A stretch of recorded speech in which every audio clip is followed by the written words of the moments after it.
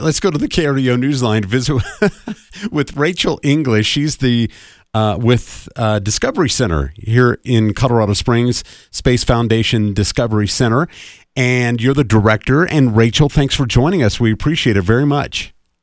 Hi, Dan. Thanks for having me. Yes, so let's get right into this.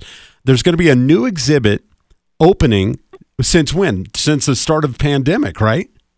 Yes, this is our first exhibit opening since 2020. We're so excited. Wow. Okay, so let's get into it. What is it? The exhibit is called With Dignity, Honor, and Reverence, The Recovery of Space Shuttle Columbia, and it honors the 20th anniversary of the Columbia tragedy, which occurred on February 1st, 2003. Now that is... I'm sorry. I just wanted to kind of get into that just to, conjure up memories from people. This is the one that kind of broke apart over Texas, right? Yes. So Space Shuttle Columbia had been in orbit for about 2 weeks, and it was coming back from a very successful science mission when it broke up upon reentry about 16 minutes before it was meant to land in Texas.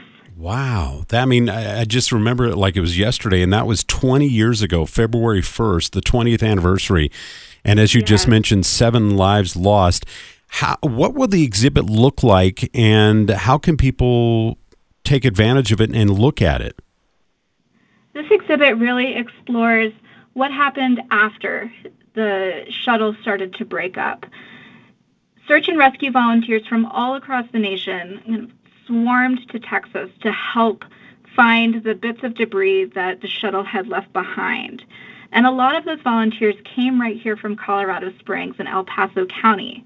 Over the last several months, the Discovery Center has been working with the Pioneer Museum to conduct oral history interviews of those search and rescue volunteers. And so we are going to be telling their story for the first time using artifacts and souvenirs like patches and tiles from those volunteers, video interviews with the volunteers, as well as a former NASA astronaut, former NASA employees, and so many more. Now, as you mentioned, these are going to be oral exhibits, meaning that some of the exhibits will be on film and not in person, correct? Yes, we will have several videos playing from those oral history interviews that we conducted. Will there be? I hate asking you this, but will there be any artifacts that are part of the shuttle?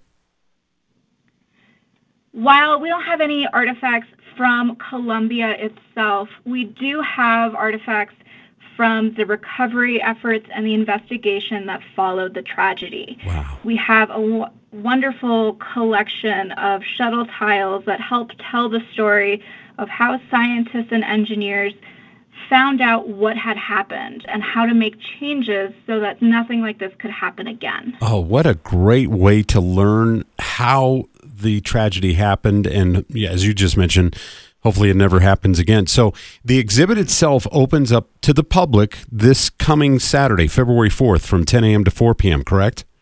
Correct. And then where can people go to see this? I'm so fascinated, just for those people that are not familiar with the Space Foundation.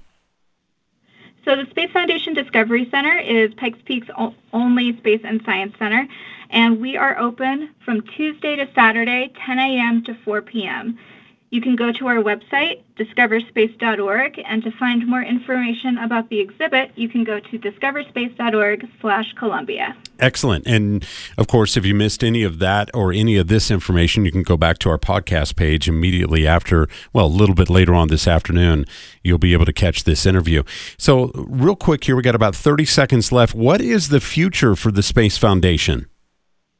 The Discovery Center is growing in some very exciting ways, and we are so thrilled to be looking forward to our future, which involves a new drone lab, 3D printing lab, and many more exhibits to come. Wow, that is exciting.